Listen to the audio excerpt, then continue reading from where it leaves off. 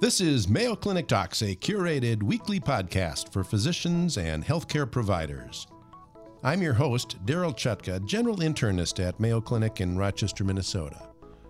In the United States, approximately 10,000 individuals are diagnosed with skin cancer every day. In fact, more people are diagnosed with skin cancer each year than all other cancers combined. This is just one of the many dermatologic conditions which often present to the primary healthcare provider. Other common conditions which we see in the office practice include rosacea, eczema, onychomycosis. We'll discuss these conditions and more with Dr. Mark Davis, a dermatologist within the Department of Dermatology at Mayo Clinic in Rochester, Minnesota. Mark, welcome. Thank you very much, Daryl. Well, let's start by talking about skin cancer, because that's the thing we probably worry most about with our patients in terms of missing a diagnosis. Who's at risk for developing skin cancer? Well, basically everybody's at risk, but people with lighter skin tones, like people with white skin or lighter tones of skin, have a greater tendency towards being susceptible to skin cancer. So that is the population that is more at risk. Any difference between males and females, or doesn't that really matter? It doesn't really matter. It affects males and females, and in those skin colors, it's really exposure to the sun that poses the greatest risk in terms of susceptibility to skin cancer in the everyday setting. All right.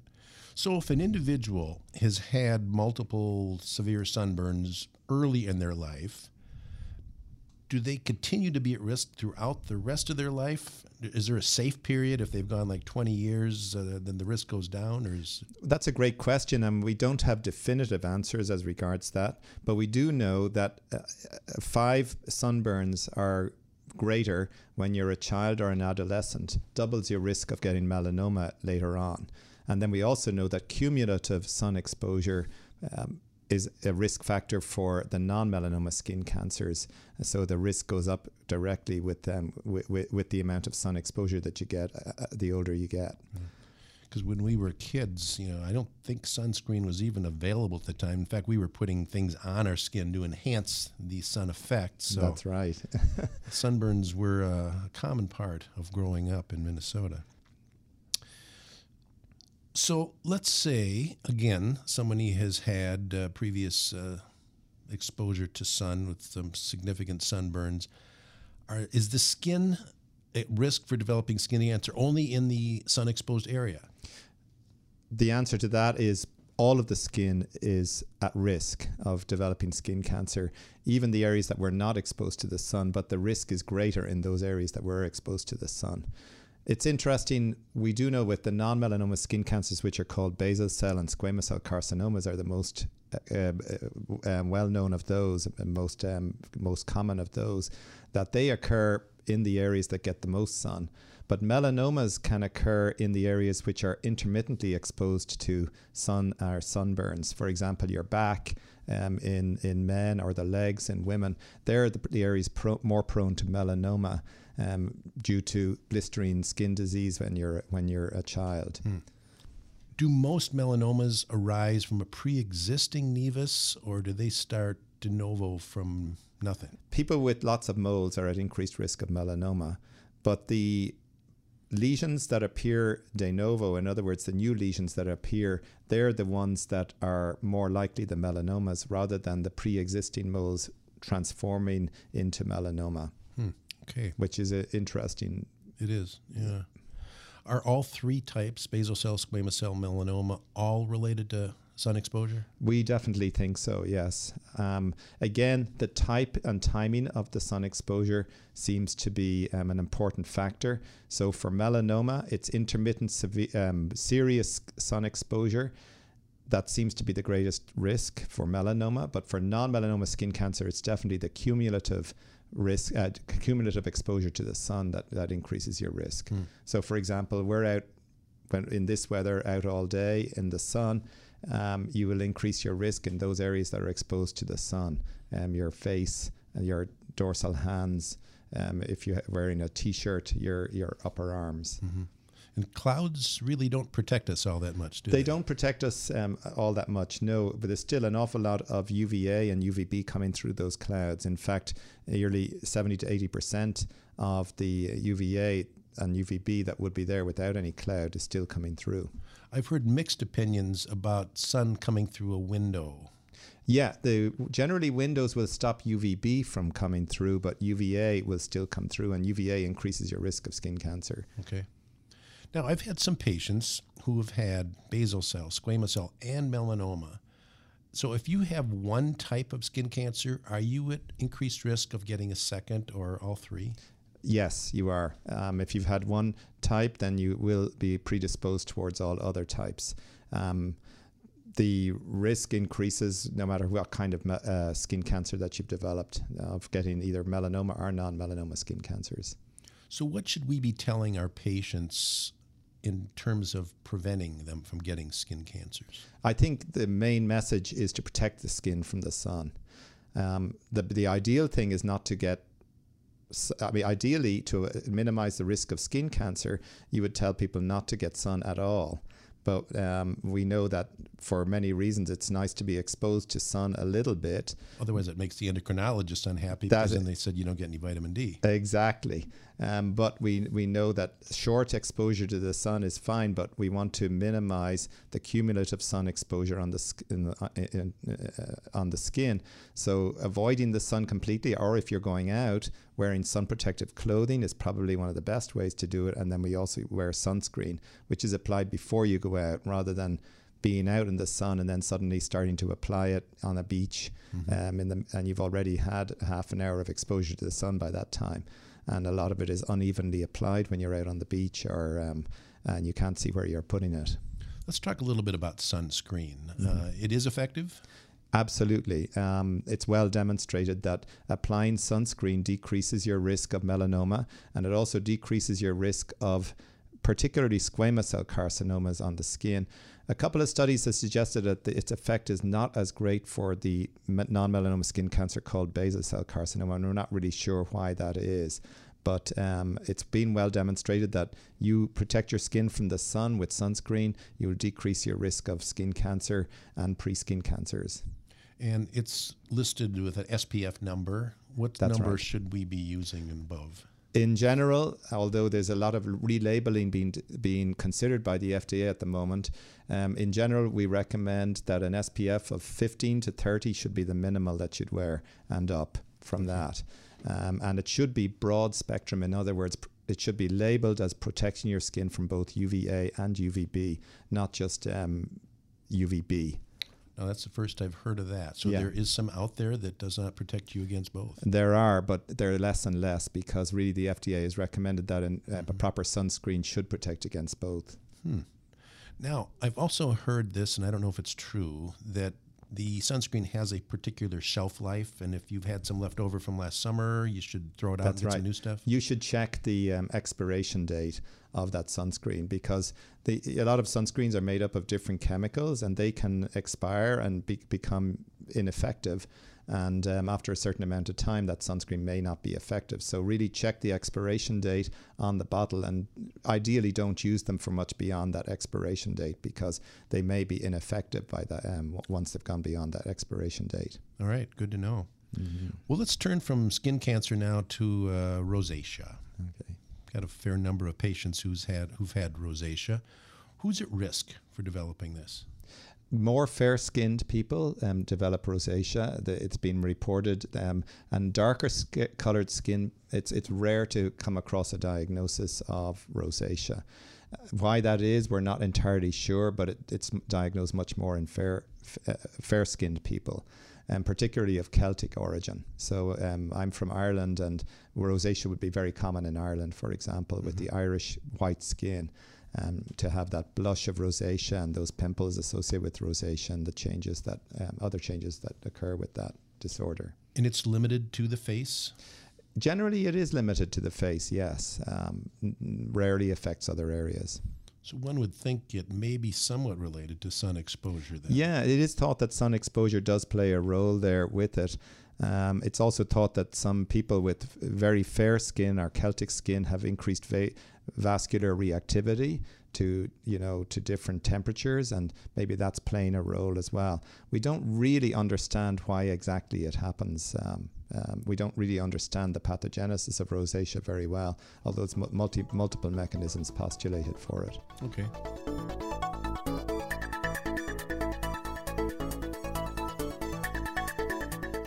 Are you looking for up-to-date CME on geriatrics?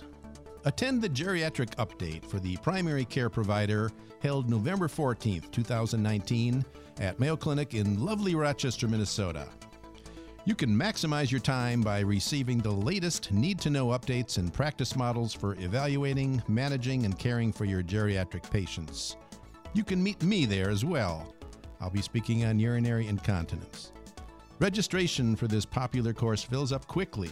Visit ce.mayo.edu/geriatrics2019 for more information. Join us weekly here at Mayo Clinic Talks as we discuss best practices and burning questions.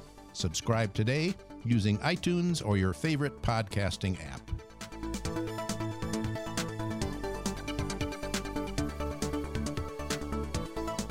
Well, let's turn to eczema. How would you describe eczema? Because I've seen patients with a variety of different types, and it's always hard for me to separate those. Yeah, well, the way I think about eczema, I think more and more the term eczema is being used synonymously with dermatitis. And dermatitis, when you think about it, means skin, derm, and itis means inflammation. So it's inflamed skin. And of course, inflamed skin can happen for an enormous variety of reasons. And that's why we see lots of different types of dermatitis or eczema. How is it typically treated? Generally, our magic potion for this is topical corticosteroids. Either a low potency is completely adequate for many types of dermatitis or eczema affecting areas of thin skin like the face, but mid potency such as triamcinolone cream is very effective for other areas of dermatitis, really no matter where it is, unless it's really severe dermatitis. And once you have eczema, are you pretty much destined to have it through the rest of your life? Well, it depends on what kind of eczema we're talking about. I think when you're using that, some people use the term eczema for atopic dermatitis, where people are predisposed towards getting recurrent dermatitis throughout their childhood. And that type of eczema may continue on into the adulthood. Other types of dermatitis do tend to be recurrent, like seborrheic dermatitis, which affects the scalp and causes dandruff and affects the central face with scaling. That type of dermatitis does tend to be recurrent. Then there's other types of dermatitis or eczema that happen due to contact with things that you become allergic to, or irritants that you come in contact with too, say at work. And that's another form of dermatitis. But once you remove that contact, and often the dermatitis will go away. Mm-hmm. I want to touch a little bit on psoriasis as well, because I've heard there's some new treatments available for that. Yes. Well, psoriasis is something that occurs in about 2% of every population in the world. And it is a particular form of inflammation of the skin which is distinctive from eczema or dermatitis. It consists of pink plaques with a very thick scale that can occur in typical areas like on the elbows and knees and scalp, and can be much more widespread than that. And that form of that's called psoriasis, and it traditionally has been quite hard to treat because it's more thickened plaques that occur. Now, traditionally, we've used topical steroids to try and beat it down. We've also used phototherapy, where patients go out in the sun or are exposed to light in other ways, and that makes it beaten down. And we've had some treatments that shut off the immune system so that the psoriasis is turned off, like methotrexate. But in the last couple of decades, we've had an explosion of new biologic treatments that are very targeted towards the inflammatory pathways that cause psoriasis. And those treatments have become more and more commonplace for psoriasis and more successful in controlling psoriasis. One of the problems is that they're a new class of drugs which are extraordinarily expensive, and a big strain on the health systems when we prescribe it, because it can be up to 2% of a population that have psoriasis. So and then the problem is psoriasis is a lifelong disease which waxes and wanes, and then the question comes up as to whether patients will end up on these medications for their entire lives. And that's kind of an area that is being explored right now. But these new treatments for psoriasis, the biologic treatments, are incredibly successful in controlling the outbreaks of psoriasis and flares of psoriasis. I see them advertised on TV all the time, but they don't seem to mention the cost of the drug. Yeah, and that is something that I think every health system is struggling with right now, because they're in the orders of hundreds of thousands of dollars per year at the moment. There are generics coming out, but the new generics that are coming out at the moment are not that much cheaper than the originals. So I think it's something that's being explored very much right now. Of course, they're a new class of drugs, and as we get used to having them on the market and more generics come on board, hopefully they'll get into a more affordable range. I remember when I was a resident in internal medicine, and we would have to go do consults up on the derm floor in Methodist, and go up there, and it smelled like someone just put a fresh coat of asphalt down on the hallway. Is tar still being used for treating this? You know, tar is what we used to use before corticosteroids became available, before topical corticosteroids became available in the 1950s. And it actually works very well for psoriasis in combination with light. So we still have that in our back pocket for those rare patients who are not responding to all these new fancy drugs that we have. We give them 3 weeks of light and tar. And believe it or not, even though they smell like they're like asphalt, for those 3 weeks, it actually works incredibly well as a treatment. But, you know, like every treatment for psoriasis, once you stop it, your psoriasis is going to come back at a certain point. Remissions of up to a year following that tar and light treatment are commonplace, but then it often does come back. And just like the drugs, the drugs only last for basically as long as you prescribe them. And once you stop the drugs, the risk of the psoriasis coming back is markedly increased the longer you're away from the treatment. I just remember the patients being very slippery when That's right. to examine them. Let's talk about a condition that I have a feeling is equivalent to when patients come in saying, "Doctor, I'm dizzy." Urticaria. Oh, yes. Urticaria, it means hives. Yeah. Up to 20% of the population will have hives at some time in their life. Most often, hives are due to a reaction to a food or a medication, or an infection of some sort, like a viral infection or basically any type of infection. Those would be the commonest causes of acute urticaria. And usually they're self-limited and they go away, these hives, and you get them once or twice in your life. Some unfortunate people develop urticaria out of the blue, and the urticaria continues, and that becomes quite a clinical problem sometimes, because if it goes on for more than 6 weeks, then it's classified as chronic urticaria.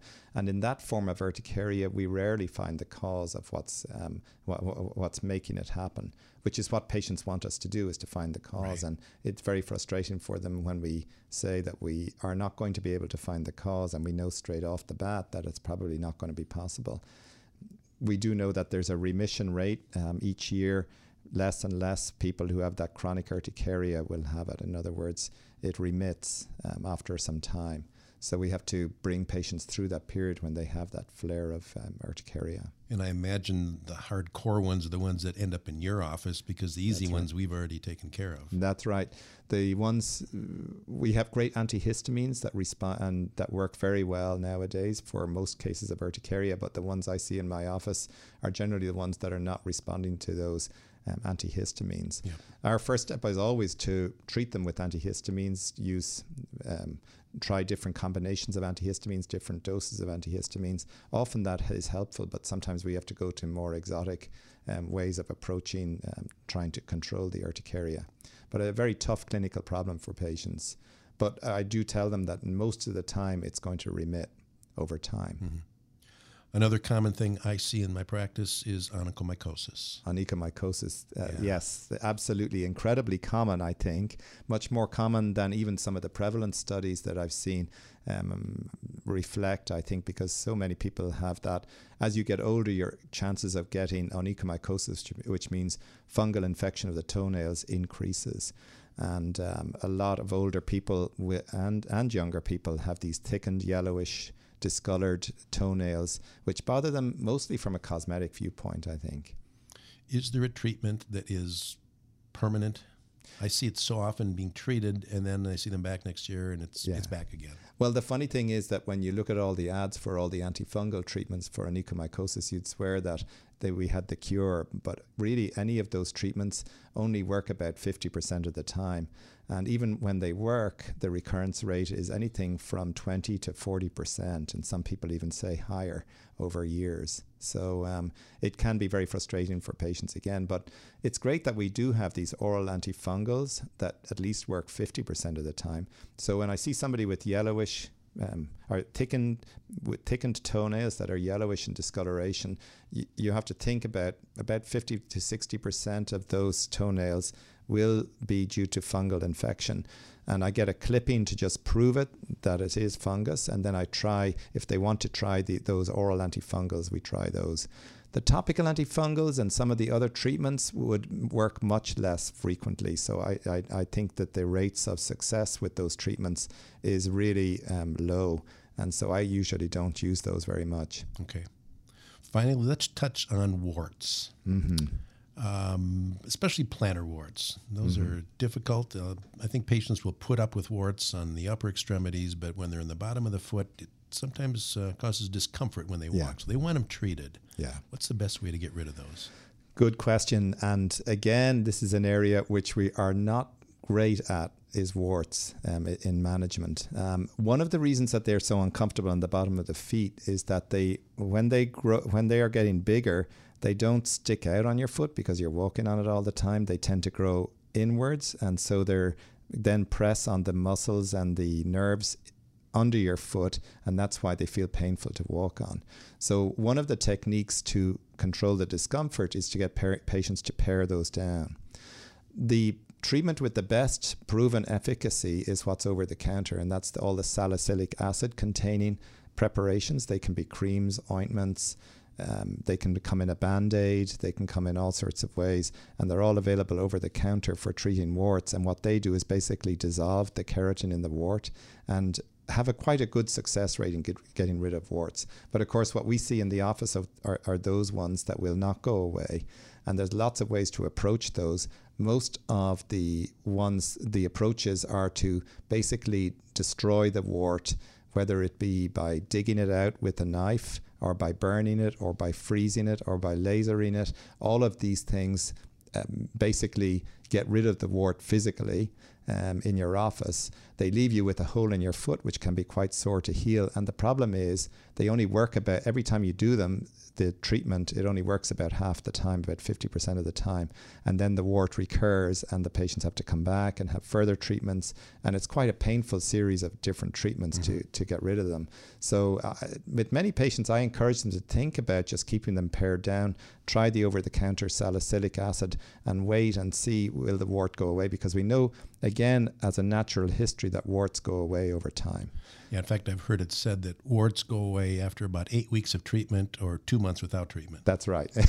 That's a good way of thinking about it. And the other thing I always say to our trainees is that we rarely see warts in older people.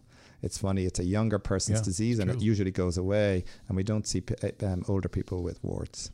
I've got to ask you this question because my friend insists it works, and I just don't know if I believe him. Duct tape. Duct tape. Yeah, I think the nice thing about duct tape is, it's been well published to be quite helpful in managing warts. And what it does is it causes occlusion of whatever you're using to the wart and increases penetration of the wart. So yes, I do advise patients that if they're using a cream or a solution containing salicylic acid, to put duct tape over that. And what it does is it causes occlusion of the wart, more penetration of that salicylic acid, and it also, you get maceration under it. In other words, it gets soft and waterlogged, and it tends to be more fragile and be able to peel off that wart when you take off the duct tape after a few days. I can't believe he was correct on that. All right. We've been discussing common outpatient dermatologic conditions with Dr. Mark Davis, a dermatologist at Mayo Clinic in Rochester, Minnesota. Mark, thank you for sharing this information with us. Thank you very much, Daryl. Join us here weekly at Mayo Clinic Talks. You can access and listen to over 100 different podcasts covering a variety of medical topics pertinent to the primary care provider. Subscribe today using iTunes or your favorite podcasting app. If you've enjoyed Mayo Clinic Talks podcasts, please subscribe. Stay healthy and see you next week.